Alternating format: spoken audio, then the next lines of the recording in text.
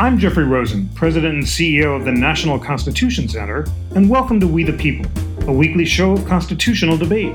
The National Constitution Center is a nonpartisan nonprofit chartered by Congress to increase awareness and understanding of the Constitution among the American people.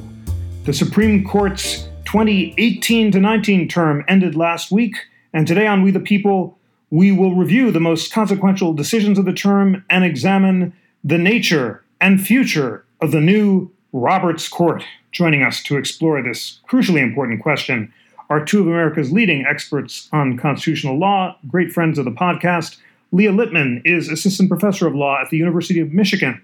She previously taught at the UC Irvine School of Law and in the Supreme Court Litigation Clinic at Stanford Law School. She clerked for Justice Anthony Kennedy and has worked on many Supreme Court cases, including Whole Women's Health versus Hellerstedt. Leah is host of the new podcast, Strict Scrutiny, about the Supreme Court and the legal culture that surrounds us. Leah, it's great to have you back on the show. It's wonderful to be here. Thanks for having me. And Ilya Shapiro is director of the Robert A. Levy Center for Constitutional Studies at the Cato Institute and editor of the Supreme Court Review.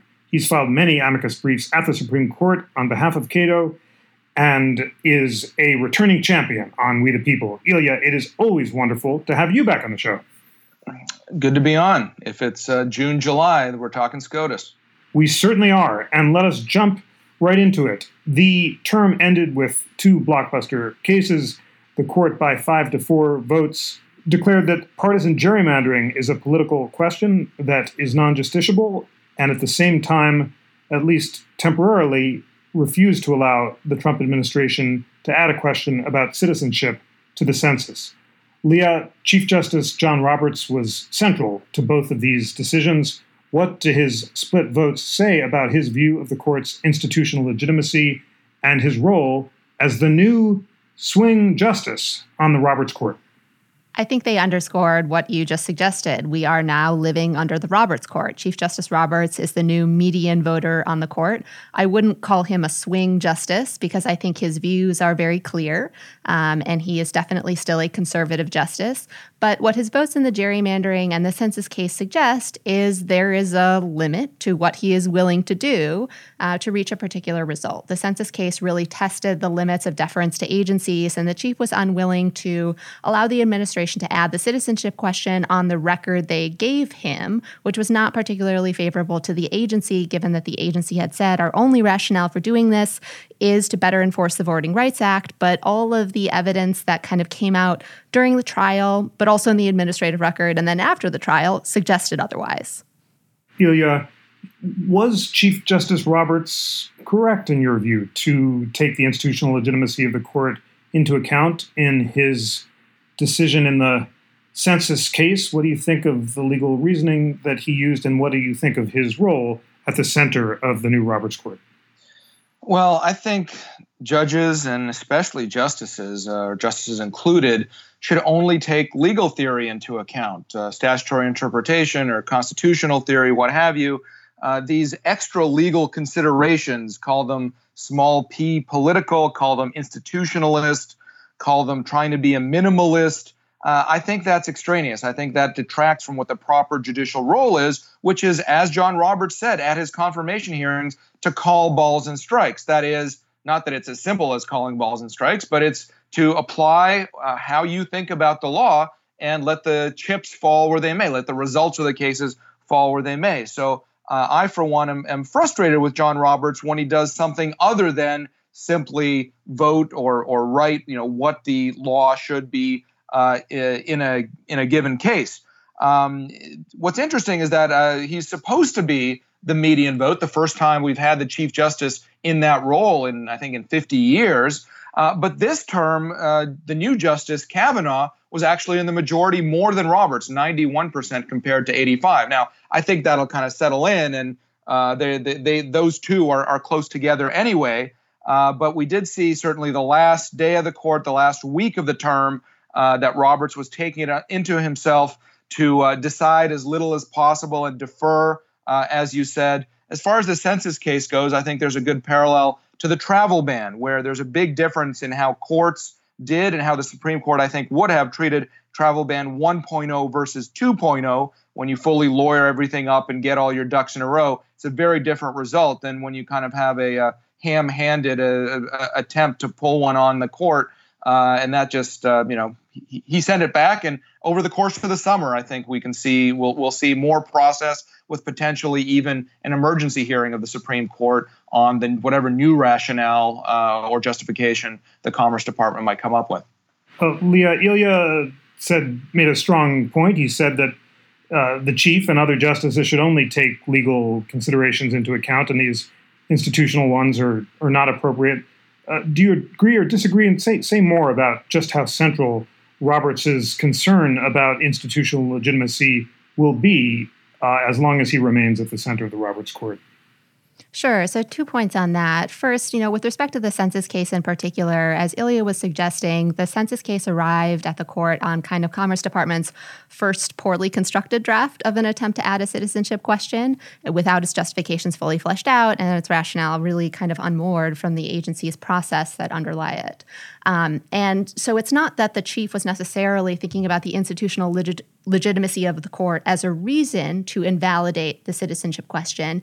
It's the fact that the addition of the citizenship question was so obviously unlawful for some of the reasons he gave, namely that the agency's rationale didn't line up with its actual decision-making process, such that allowing that legality, or illegality rather, would have undermined the legitimacy of the court. So it's not that the chief was saying, I need to kind of side with both wings of the court and reach a minimal decision in order to further the institutional legitimacy of the court. It's that upholding this particular obviously illegal policy, in my view, would have greatly undermined the legitimacy of the court. And so I think that is a very different kind of institutional legitimacy calculus than the kind that Ilya is referencing. But that being said, I do think that there is some role for institutional legitimacy and other kinds of considerations rather than the kind of abstract legal theory questions that Ilya is referring to. The Supreme Court is an important institution in American society, and part of its power and part of its legitimacy derives from some sort of minimal acceptance of its rulings. There are some sort of decisions the court could reach that would be so substantively illegitimate that the court would no longer have a voice and it would undermine its authority. So sometimes people will point to the example of Plessy versus Ferguson or Dred Scott. If the court reaches those decisions that are so substantively unjust and intolerable, well, that's not an authority that the court can claim anymore. So I do think that there is an admittedly very narrow space for the kind of institutional legitimacy considerations that Ilya suggests, I think rightly should be generally not, the court's primary rationale. Ilya, help us understand how the other justices buy into the chief's vision of institutional legitimacy or not. The chief voted with the liberal justices something like 4 times in 5-4 cases in the past year and a half. The number was similar in the previous 10 years. So he's clearly ramped up his willingness to side with the liberals to avoid really contested decisions. Tell us more about Justice Kavanaugh's decision to join the chief in some of these efforts at avoiding 5-4 splits and how that contrasts with the attitude of Justice Gorsuch. Well, I think the statistic you just mentioned includes what we call the shadow docket. That is, decisions on emergency motions for stay, certain other kinds of rulings that can be high profile, but aren't in cases that after full briefing and oral argument. This term on the regular docket, the full briefing and argument. There was only one time where it was the chief plus the liberals against the four others. Gorsuch, however, joined 4 times with the liberals against the 4 other conservatives. And overall, there were 8 such times where there was the 4 liberals plus one of the conservatives versus the others, and 8 times where it was the 5 conservatives versus the 4 liberals, and 4 times in kind of a heterodox mix. So I don't think it's necessarily the case that Roberts is always trying to join them, or Roberts plus Kavanaugh in kind of a 6-3 or something. It is the case that, especially in a term that has relatively few blockbusters, I mean, the census and gerrymandering were by far, I think, the highest profile. And at the end of the day, compared to other things we've seen in the last decade, they weren't that groundbreaking either. I think some of the dynamic that you saw when it was an 8-justice court, when it would be Roberts trying to get together with maybe Kagan, maybe Breyer to hash out a central position. Maybe we'll see more of that kind of 6-3 or 7-2 on different issues. We saw that in important cases like the Tennessee wine, the regulation of in-state business, alcohol businesses. We saw that him doing something like that in Kaiser, the administrative state case, where he didn't necessarily join the substance of Justice Kagan's plurality opinion, but also wasn't willing to throw out the precedent altogether in that case. I know we're going to be getting towards that. But I think he is striving mightily, not always successfully, to make the court speak with more of one voice. And so the 25-4 decisions, and I described the various alignments, that represents 39% of the total. That's about normal. That's what we've had in the past, more or less.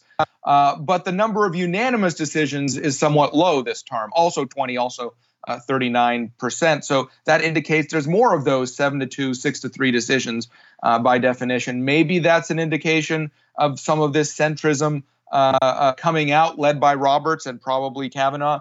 We'll see how things shake out in future terms when maybe Kavanaugh will feel bolder and maybe speaking more with his own voice rather than trying to kind of go along and not rock the boat.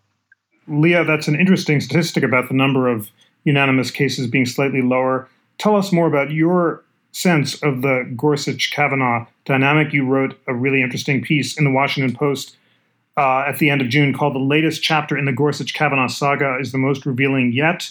You noted that Gorsuch revealed a libertarian perspective and Kavanaugh represented a vision closer to big government conservatism. Tell us more about that difference and its significance for the dynamics on the court. Absolutely. So I think that the differences between those two justices, in fact, mirrors the differences between their predecessors. Of course, Justice Gorsuch was nominated to replace Justice Scalia, Justice Kavanaugh to replace Justice Kennedy. And Justice Scalia would sometimes side with criminal defendants and like to joke that the criminal defense bar, thought of him as, one of their favorite justices as a result. And this term, we saw Justice Gorsuch siding with the four more liberal justices in several important criminal procedure decisions like Davis or Haymond, in which they invalidated criminal statutes as unconstitutional.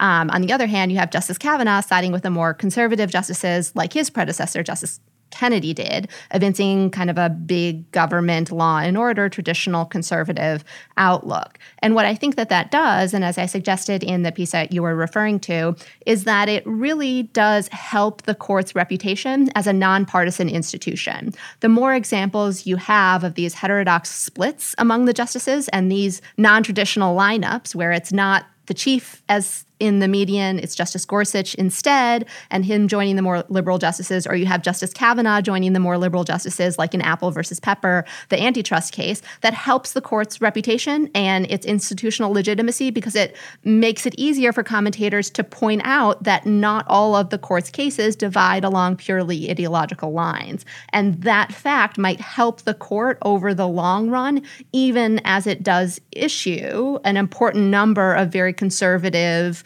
decisions that do divide along ideological lines, like the partisan gerrymandering case, or like the decisions where the court elected to overturn prior cases in state sovereign immunity or the takings clause. And so those differences between the justices, with Justice Gorsuch's libertarian streak and Justice Kavanaugh's more pro-law and order one, are a boon to the court's institutional reputation. And I think that those will persist over time. The other difference that Ilya just alluded to, which is Justice Kavanaugh's apparently and perhaps temporarily desire to lay low and not openly question precedent as often as Justice Gorsuch does, it's hard to know whether and to what extent that difference will persist just because Justice Kavanaugh's incentive this past year after that grueling confirmation battle in which he was accused of sexual assault, his incentive was to stay low and not to kind of reach out and make a name for himself across the board. And it's unclear to what extent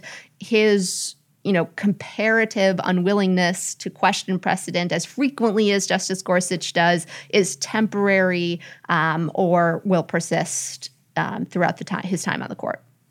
Thank you for that interesting point about how heterodox alliances increase the court's bipartisan legitimacy, and also for noting cases like Apple against Pepper, where, as you said, Justice Kavanaugh joined the four liberals in holding that people who purchased apps for their iPhones through the App Store of Apple were direct purchases under a case called Illinois BRIC and can sue Apple for supposedly monopolizing the retail market. Ilya, what can you say to help we the people's incredibly sophisticated and passionate listeners understand about the difference between the constitutional methodologies of Justices Gorsuch and Kavanaugh? Maybe you can describe each of their constitutional methodologies as you understand it.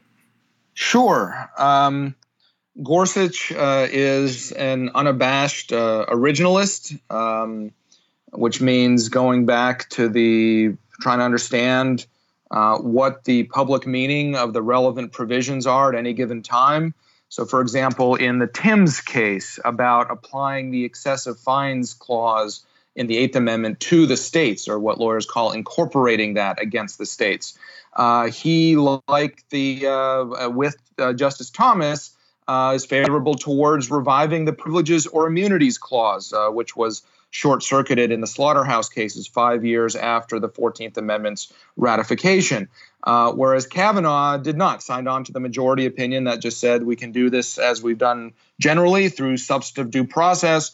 No need to join the concurrence regarding the Privileges or Immunities Clause.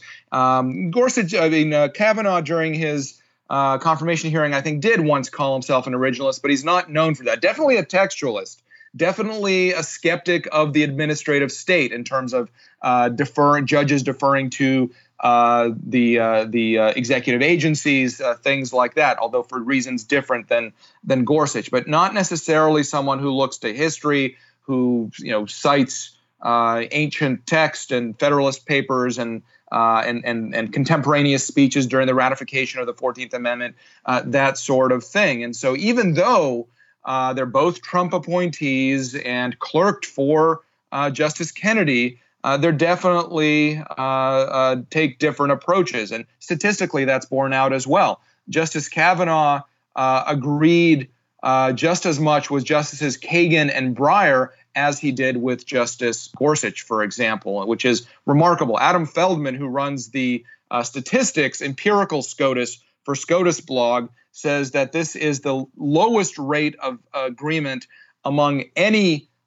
new justices in their first term together appointed by the same president since at least JFK, maybe even before that. You have to crunch the numbers, but it really is remarkable. They're only together 71% of the time, which, again, even though they're both supposedly solid, to the right, originalist, textualists of some kind, apply a different method. And that's why I agree with the analysis that Leah just gave, that Kavanaugh is more of, an establishment type, more pragmatic like Roberts in many ways, whereas Gorsuch is ready to revamp the jurisprudence in light of original public meaning as he sees it, often but not always agreeing with Thomas in that regard.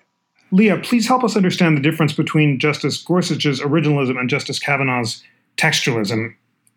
We've talked about some criminal procedure cases where the different approaches led them to diverge, but let's talk about the Gundy case, where Justices Gorsuch, Thomas, and Roberts expressed a willingness to resurrect the so-called non-delegation doctrine, which has been dormant since the New Deal and would impose limits on Congress's power to delegate lawmaking authority to the executive. Justice Kavanaugh was recused, and Justice Alito said he might be willing to join when the time was ripe. Justice Kagan, in her majority opinion, said if resurrected, this would mean the end of government. What was this debate, this fascinating debate between Justice Kagan and Justice Gorsuch about the non-delegation doctrine, and what does it say about the future of the administrative state? Yeah, so I just want to note that, in answering the previous question, Ilya is kind of referring to that dynamic that I alluded to, which is these differences between the two nominees generate a set of statistics that can be used to bolster the court's institutional legitimacy and counter the idea that, the two recent Trump nominees are the same and therefore the justices and judges are just partisan ideologues.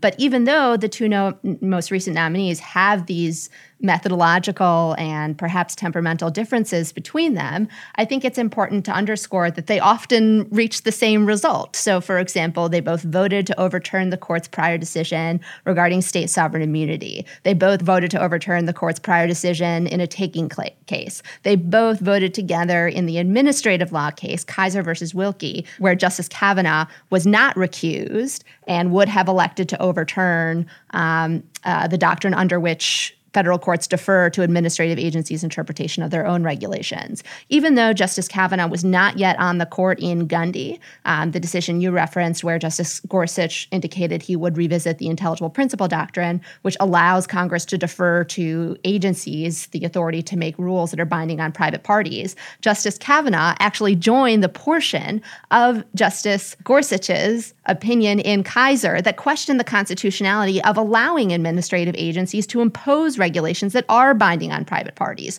So I think that Justice Kavanaugh has already evinced some sympathy, if not entire willingness, to go along with Justice Gorsuch's revamping of the American state. And what the debate between Kagan and Gorsuch is about is, as Justice Kagan suggested, about whether, quote, much of American government is unconstitutional. The foundation of the American state rests on the idea that Congress can defer significant amounts of discretion and authority to administrative agencies. And that includes agencies like the Environmental Protection Administration and the Social Security Administration, the Consumer Financial Protection Bureau. Agencies regulate all hosts of industries and all manners of private activity. And so by questioning the foundations of their ability to do so, Justice Gorsuch is casting a shadow on American government as we know it. And in that project, Justice Kavanaugh, even though he might not share the same methodology as Justice Gorsuch does, indicated he has some sympathy with. Ilya, if there were, or when there are 5 votes to resurrect the non-delegation doctrine, how big a deal will that be, and how will it transform our previous understanding of the post-New Deal Constitution? Well, it would force Congress to actually legislate. It would enhance the accountability of our government, so the laws are written by legislators rather than administrators or civil servants who, after all, are merely supposed to be enforcing the law rather than writing it. Because let's be clear, this is not supposed to be some sort of left-right division on this. Congress can pass left-wing laws. Congress can pass right-wing laws. Congress can pass all sorts of different things. The issue here is whether we want the legislative branch only to be legislating, or whether we wanted to delegate that power, or how much of that power, to the executive branch, meaning to the administrative state. And look, in our history, only in 2 cases, both in the year 1935, has the Supreme Court struck down a federal law as being too much of a delegation by Congress to the executive branch, violating this non-delegation doctrine. And what we saw here, and I think it's a shame that Kavanaugh didn't end up participating in the Gundy case. I think they should have just either had a re-argument with the Ninth Justice, because the argument was held during that final week when Kavanaugh was undergoing his Senate confirmation, or just allow him to read the transcript, read the briefs, and participate in the case, because otherwise you waste a lot of judicial and litigation resources. And it's curious, the result, the outcome. It ended up being 5-3 to allow the particular delegation here in the case, allowing the Attorney General full discretion to write the rules by which the federal sex offender registry would or would not, or how would be applied retrospectively to people who had already completed their sentences or in any event, were prosecuted, were convicted before this federal law was passed. It's a breathtaking delegation in an albeit unusual or sort of weird area, this sex offender registry area. And so it would have been 4-4, but Justice Alito ended up giving his vote to Justice Kagan for the plurality without agreeing with her rationale, saying Alito did, if there were a majority that was willing to reconsider the non-delegation doctrine, I might go along with that, but there wasn't here, and I'm not about to create waves in such a weird area when there's not a majority. But by doing so, by, as some people on Twitter called it, joining the libs to own the libs, in the sense that he gave that vote, he gave the victory to the administrative state there, but that allowed Gorsuch's strident dissent, joined by Kavanaugh, by Alito and Thomas and Roberts, to be published. Because in a 4-4, of course, they don't publish any opinions. It's just affirmed without opinion. And this way, this is how we know that 4 of them are ready to invite that future challenge. And Kavanaugh will be the man, the deciding point, I guess, the next time there really is a non-delegation challenge. And I don't think that means a wholesale overturning of the entire administrative state, but I do think it means that there's a lot of programs out there where for too long Congress has been allowed to pass these general laws or not legislate at all, as we've seen in the last decade, and still the administrative state produces reams and reams of rules by which Americans live their daily lives. Leah, help us understand the stakes. Would the resurrection of the non-delegation doctrine mean at least the beginning of the end of the post-New Deal administrative state? And in practice, what sort of regulations and agencies and practices might be called into question? I think Ilya and I probably disagree with this one, because I think even if the Supreme Court does not on its docket take up every single delegation to every single agency, the mere signaling that it is a possibility that a court could strike down a delegation to an agency as lacking an intelligible principle would create an important amount of uncertainty among agencies and their ability to regulate. It would make them vulnerable to litigation in a way that they are not now, and it would make all of them potentially vulnerable to litigation. It would open up the invitation to regulated parties to bring these suits. It would open up an invitation to lower federal courts to strike down these delegations. And so the Supreme Court doesn't necessarily have to invalidate all of the delegations, or that many of them, to cause a great deal of mischief in undermining a lot of how agencies work. As far as the kind of delegations and regulations that would be vulnerable, I think that the world that Ilya is imagining, in which Congress is able to redo all of the work that administrative agencies do, just isn't possible, in part because of the vast number and spheres of areas in which agencies regulate. He mentioned the reams and reams of regulations that are enacted. That's because agencies regulate, any kind of industry that you can imagine. They regulate, as Ilya suggested, all manners of private life and activity. We're talking about, consumers, we're talking about finance, we're talking about work safety, we're talking about food safety, we're talking about communication, we're talking about internet, we're talking about radio, we're talking about, really anything you do, employment practices, anything you do, there is probably a federal agency that conducts some sort of regulation in that sphere. And so by jeopardizing and calling into question the validity of those delegations, you are really paralyzing the agencies and making them vulnerable in a way that they haven't been for over the last 50 plus years. And in that respect, I do think that reinvigorating the non-delegation doctrine really would jeopardize the foundations of the administrative state and American governance as we know it. Ilya, we had a great podcast between Randy Barnett and Bruce Ackerman recently, and they agreed that if not only the non-delegation doctrine, but other restrictions on federal power that have been dormant since the New Deal were resurrected, it would amount to a kind of Fourth Republic. You can call it the resurrection of the originalist Constitution or the overturning of the New Deal Constitution, but it would be a new understanding of our constitutional order. Do you agree with that? And do you think that the current lineup of the court might resurrect those limitations, or would the Republicans need a new justice to achieve that goal? Well, if you pardon the pun, I think that observing the separation of powers and federalism structures of our Constitution would be wicked awesome. That's a reference to the Commerce Clause case, expanding the power of the federal government to legislate and regulate in a whole host of ways. I mean, I think part of the reason why we have such a poisonous political discourse that has spilled into or enveloped the judiciary and the Supreme is many of the decisions in American life are being taken in Washington, one, that's a federalism issue, and then by the administrative agencies that can only be adjudicated and ended up in the courts. So that's a separation of powers problem. Only by rebalancing power, by actually having Congress be the source of the resolution of debates over policy, and by pushing down as much decision-making as possible to the state and local level, in a large pluralistic society, ultimately that's how you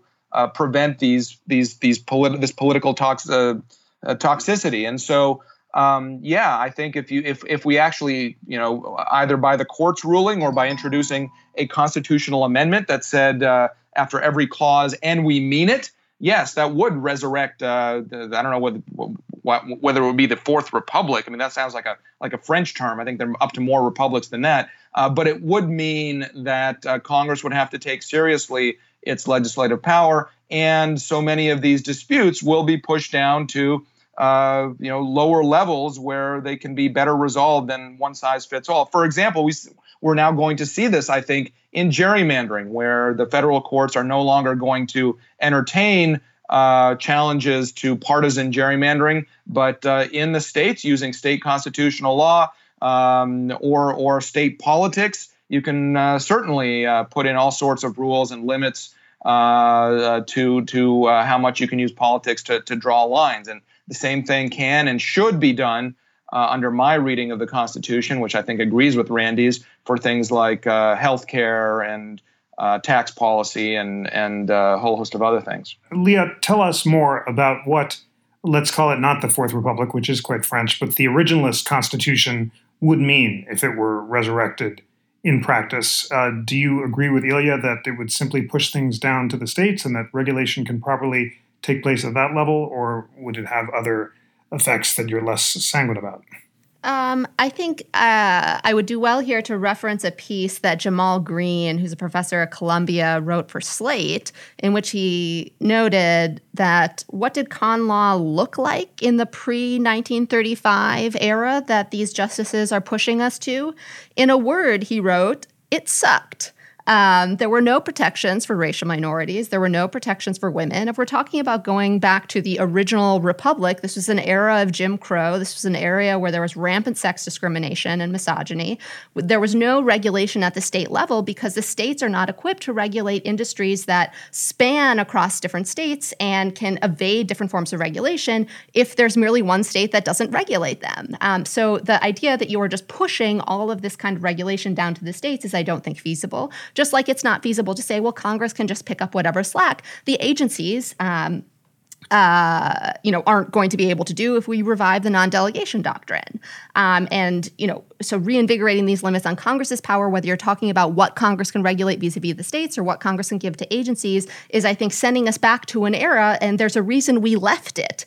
There was a reason why we needed federal regulation to get us out of an economic downturn, because of the interconnectedness of the economy requires there to be some national regulation, in addition to the concerns about what sort of protections there would be if we really were returning to the pre-1930s Constitution. So I think those are some of the concerns that some of us might have with a reinvigorated originalist Constitution. If we're talking about limits on Congress's power, I think there would be questions about Congress's ability to create paper money, or Congress's ability to create a national bank, or Congress's ability to do any host of things that we just take for granted today, like, for example, regulate the workplace. Those are things that justices who are committed to the original Constitution have questioned. And under a fair reading of the original public meaning or original history, those practices would be called into question. So I guess I am not super jazzed about returning to that world, in part because I like owning property and voting. Ilya, just returning to the current court, What have we learned from the votes of Justices Gorsuch, Kavanaugh, Thomas Alito, and Roberts that might prevent them from resurrecting the originalist Constitution with its full vigor? And once the dust settles, taking the current dynamic, basically what major precedents do you think are on the chopping block? I'll answer that, but first of all, I need to respond a little bit to Leah. I think a lot of that was drawing up a straw man, and some of it was bad history, and the rest, I think, was just a disagreement over some of the policy choices that some states would take in a regime where they're exercising some of the powers that the federal government currently is. Certainly, I don't think no originalist that I know is talking about repealing sex and race discrimination protections. The 14th Amendment is a very real and central part of our constitutional order. The Bill of Rights is as well. Unenumerated rights through the Privileges or Immunities Clause. It's not that states get to do whatever to oppress the individual. Because remember, federalism is there not for states' rights. That is a Jim Crow thing, and that's a deviation and a warping and a mongrelized way of reading the Constitution. The Constitution exists, the structure exists to protect individual liberty. And so that's the reason why we divide up sovereignty. That's the reason why we have both a horizontal separation and vertical separation of power. That's the reason why I think this term, the Gamble case, that allowed the federal government to pursue a prosecution of Mr. Gamble for the exact same crime under federal law, felon in possession, that he was already convicted and punished for under Alabama state law, is wrong because, again, federalism exists not as kind of an abstract or dry theory, but as a manner of preventing oppression of individuals in various ways. So there are certainly rights protections of various kinds that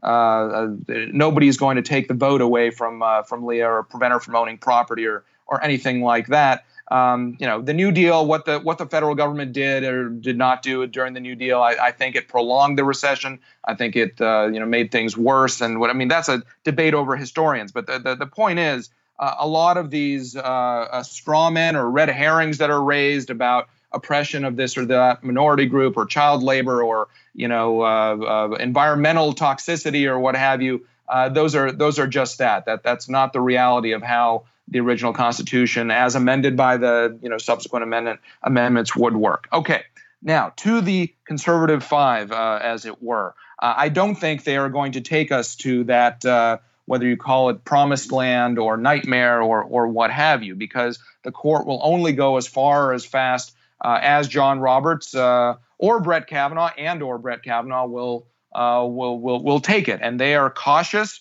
Roberts, as I said, is a minimalist or an incrementalist, meaning he's only willing to overturn precedent if there's several steps leading up to it that he sort of painted into a corner. Congress hasn't changed these laws that he has problems with, things like that. We've seen that with a number of areas, from voting rights to campaign finance to property rights.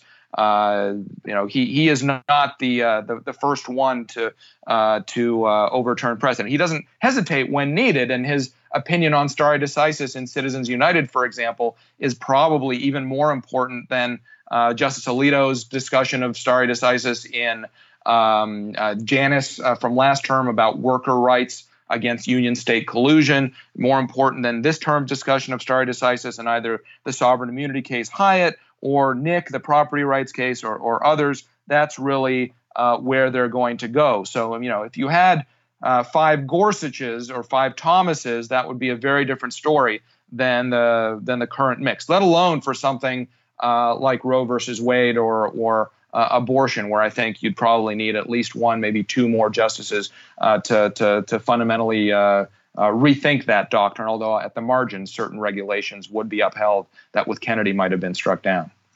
Leah, much turns on the court's view of precedent. We had many of the justices express different views of the importance of stare decisis or precedent this term. What can we glean from their statements, and can you compare what Chief Justice Roberts said about precedent with what Justice Thomas said?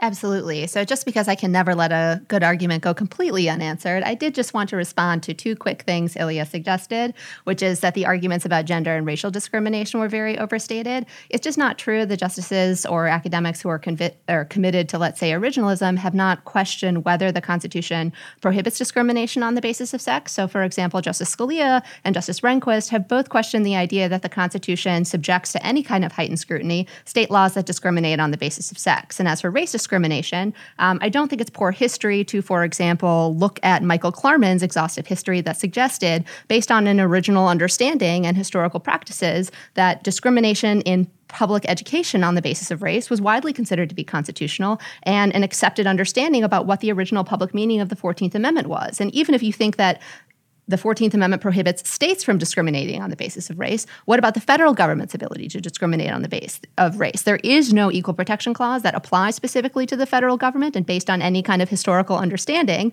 or original public meaning analysis, there would be serious questions about whether the federal government would be able to do so. And based on what we have seen for the last 3 years, I don't think it's hyperbolic to be concerned about that possibility. As for the justices' views on precedent, as you suggested, the two different justices, the two newest justices, both kind of express some interesting views about stare decisis.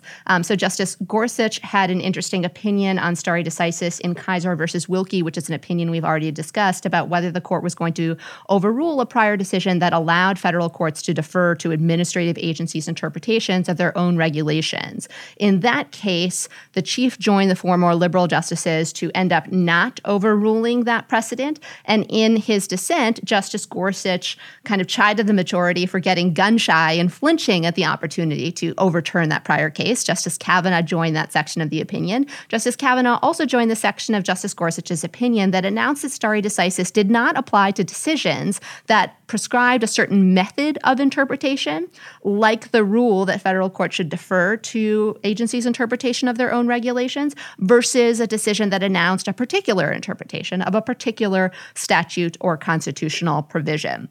So that was one interesting riff on stare decisis that we saw this term. Justice Thomas also outlined a separate writing on his view on stare decisis in Gamble versus United States. In that decision, the court elected to stick with its prior decision that said the states or federal government can try to prosecute you after the other attempts to do so.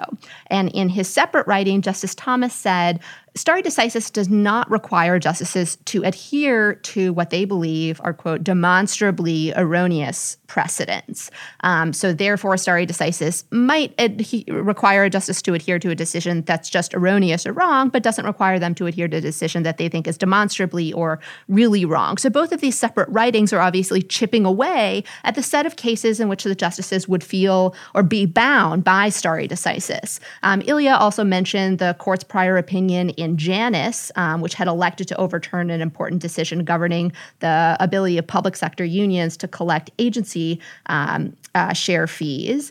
And in Janus, the court had basically chipped away at that prior case over time. And then when it finally pulled the trigger and elected to overturn that case, the court pointed to its prior decisions as evidence for why that earliest case had been undermined and was unworkable. And we saw the Chief Justice relying on that opinion in Janus to state the law of stare decisis in the Takings Clause case, Nick. And so if that is a majority of the justices' views on stare decisis, well, that too, I think, suggests that some number of the justices will feel less bound by stare decisis as they themselves chip away at a precedent over time. And there were other majority opinions this term that I think kind of gave somewhat short shrift to stare decisis. The court's sovereign immunity case that we've referred to, Franchise Tax Board versus Hyatt, also did so. In that case, Justice Thomas devoted a mere 3 paragraphs to stare decisis, and his 4 reasons for overturning the case, the first 3 were basically, this decision is wrong as original public meaning, this decision is wrong when compared to the court's prior precedents, and this decision is wrong, in light of other facts about the world. And so if the justices are relying primarily on their assessment that a prior decision is wrong as a reason to overturn it, then I think that might lead to more precedents being overturned than we would otherwise expect.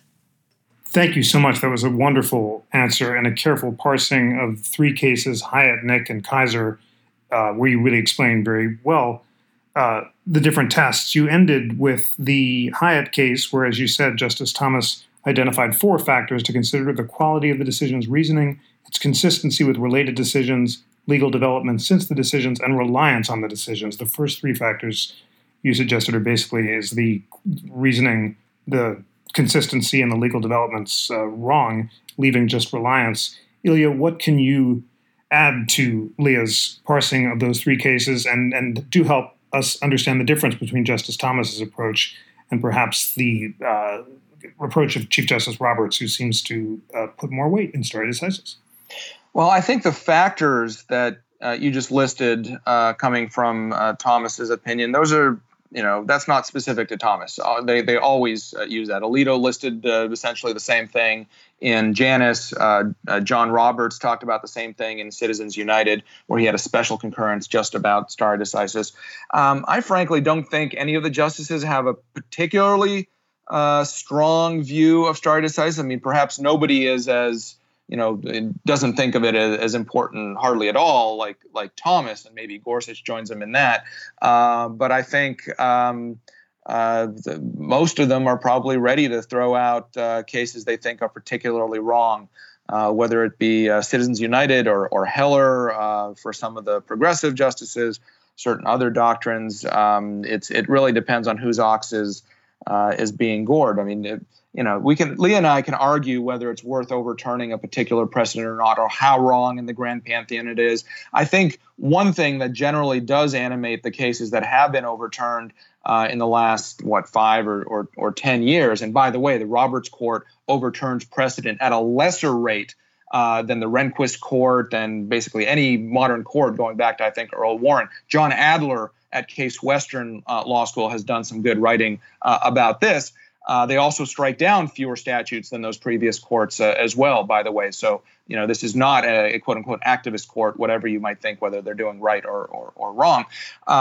But what they're looking for was the original decision that they're looking to overturn, has it been undermined, or did it originally misperceive certain things? So Janus, for example, was based on an in-passing reference to a particular interest that originally from cases in the 50s and 60s had to do with jurisdiction under the Commerce Clause, federal jurisdiction, federal power, rather than a First Amendment interest in preventing workers battling with unions or something like that. So same thing in Citizens United. The case that was overturned was the only one ever that had used an interest other than the desire to prevent corruption, quid pro quo corruption, or the appearance thereof. And so it was seen as anomalous. That's the story that's told. And I think you could write that story about a lot of contentious doctrines in the past that aren't settled, in the sense that some people are still disputing them. Something like segregation, something like racial or gender discrimination, I think those pretty much are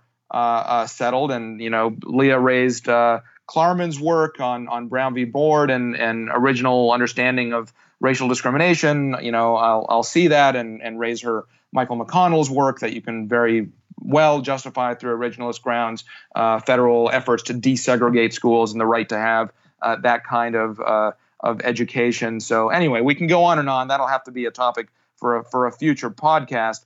But also, you don't want to overstate the case. Even in Kaiser, Elena Kagan's majority opinion was really striking in how it was trying to limit the deference that judges give to agencies. So simply a lawyer at an agency reconsidering a previous legal position, that's not enough. There has to be agency expertise involved, scientific or economic or who knows what. The statute itself, or the regulation that's being reinterpreted, has to actually be ambiguous. For that matter, Kavanaugh wrote about that all the time when he was on the D.C. Circuit, which is perhaps why both John Roberts joining Kagan and Kavanaugh joining Gorsuch said there really wasn't that much separation between Kagan's plurality or majority and Gorsuch's concurring opinion that would have overturned our altogether. We'll see how that turns out in practice.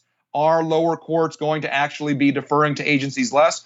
For that matter, are agencies going to be doing more work and not simply changing their policy views in a footnote and an amicus brief or through paper guidance rather than notice and comment or what have you? Maybe 5 or 10 years from now, there will be another challenge to our, and at that point, John Roberts would be ready to overturn it. or based on Kagan's tightening of the standards for agencies to use or for courts to use when they're evaluating agency action, maybe that will have solved the problem and there will be no further need to overturn Auer. But again, some of these are important differences. Some of them may be overstated.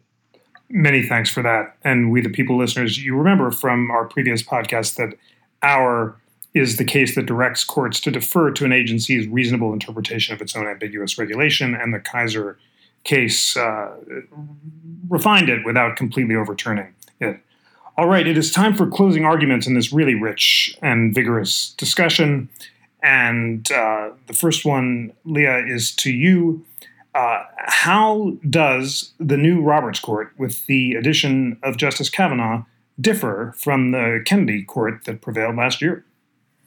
I think that the new Roberts Court differs from the Kennedy Court in that it is more reliably conservative, particularly on social issues like LGBTQ rights or abortion. And I think on those issues, whereas Justice Kennedy's vote was always kind of in play, I think that advocates will have a much steeper hill to climb convincing the Chief Justice to join them and side with the four more liberals. And I think that even though Ilya and I have written about some of the important differences that exist between Justice Gorsuch and Justice Kavanaugh, that should not obscure the important similarities between them and how reliably conservative the two of them have been in important cases like partisan gerrymandering, the takings case, the administrative deference case, the state sovereign immunity case, and others as well. And that Justice Gorsuch's more aggressive attitude toward precedent is also kind of a boon to the court in that it makes Justice Kavanaugh and the Chief look a little bit more moderate. So we can refer to them as, toward the middle of the court and as pragmatists when, as their votes in several cases suggest, they are also willing to reshape American law in some important ways and important areas. And Ilya, the last word is to you. How does the new Roberts Court differ from the Kennedy Court? Well, it's really too early to tell. This was an unusual term with very few blockbusters. Leah's probably making a predictive judgment about LGBT rights and abortion because they didn't have those cases this term, other than a little bit on the shadow docket. And as we've seen, they've declined to take up these abortion regulation cases out of Indiana, out of Louisiana. People a month and a half, 2 months ago were very concerned about the effective bans on abortion in Alabama and Georgia. Well, if this court isn't willing to take up just kind of run-of-the-mill regulations and restrictions, I don't think they're going to be taking up these effective bans. So that, I think, a lot of the play that from Roberts and Kavanaugh to be pragmatic, to be centrist, is going to come in that shadow docket, rather than if they're forced when the rubber has hit the road to decide one way or another. The biggest difference that we saw this term explicitly, not just in terms of kind of predicting based on their records of Kavanaugh replacing Kennedy, is in partisan gerrymandering. For decades, there have been these challenges brought, and Kennedy basically said, yeah, I think there's a problem with partisan gerrymandering, but nobody's given me a manageable standard to apply as a judge. Well, Kavanaugh definitively said, no, this is not something for the courts, agreed with Roberts on that. I think we might see something similar if and when the Harvard or some other racial preferences in education admissions case comes up, affirmative action. That could be an area where Kavanaugh is much stricter, that is, does not want to government to use race, whatever in whatever context. But the rest is really to be determined. Kavanaugh is both more conservative than Kennedy and less libertarian, meaning maybe more comfortable with the New Deal state, maybe on statutory questions that are nebulous, giving the benefit of the doubt to government rather than to a challenger, be that in the criminal context, be that in the LGBT context, be that in abortion or anything else. And we'll just have to see how that all shakes out. But I think the first term is never determinative, not in the sense that Kavanaugh is going to shift in his thinking, but in terms of his strategic role, what kind of opinions he writes. So, very much to be determined. But this is not the year where a 5-justice conservative bloc turn the court radically to the right. May happen, but not yet. Thank you so much, Leah Littman and Ilya Shapiro, for a rigorous, illuminating, and excellent discussion of the important first term of the new Roberts Court. Leah, Ilya, thank you so much for joining. Thank you for having us, even though I didn't get to make my Kaiser joke. What's your Kaiser joke? The greatest trick Kaiser versus Wilkie played is convincing the world our deference doesn't exist. Well, I have two that I've heard that one. There's also, Kaiser got rolled or didn't get rolled. Yeah. And, what they really did was trim our deference into more of a minute deference. Yeah. See, there's so many good puns on this case.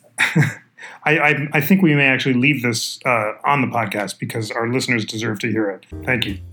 Deal. Take care. Today's show was engineered by Greg Scheckler and produced by Jackie McDermott. Research was provided by Lana Ulrich and Michael Boyd. Please rate, review, and subscribe to We the People on Apple Podcasts and recommend the show to friends, colleagues, or anyone, anywhere who is hungry for a weekly dose of constitutional debate. And dear We the People friends, please remember, as you wake and as you sleep, that the National Constitution Center is a private nonprofit. We rely on the generosity, passion, and devotion to lifelong learning of people like you from across the country who are taking the time to listen to an hour of wonky, important, and illuminating debate so that you can make up your own mind. You can support our mission by becoming a member at constitutioncenter.org/membership or give a donation of any amount, even $1, to signal your support for our work, including this podcast, at constitutioncenter.org/donate. On behalf of the National Constitution Center, thank you for a wonderful Supreme Court term. I'm Jeffrey Rosen.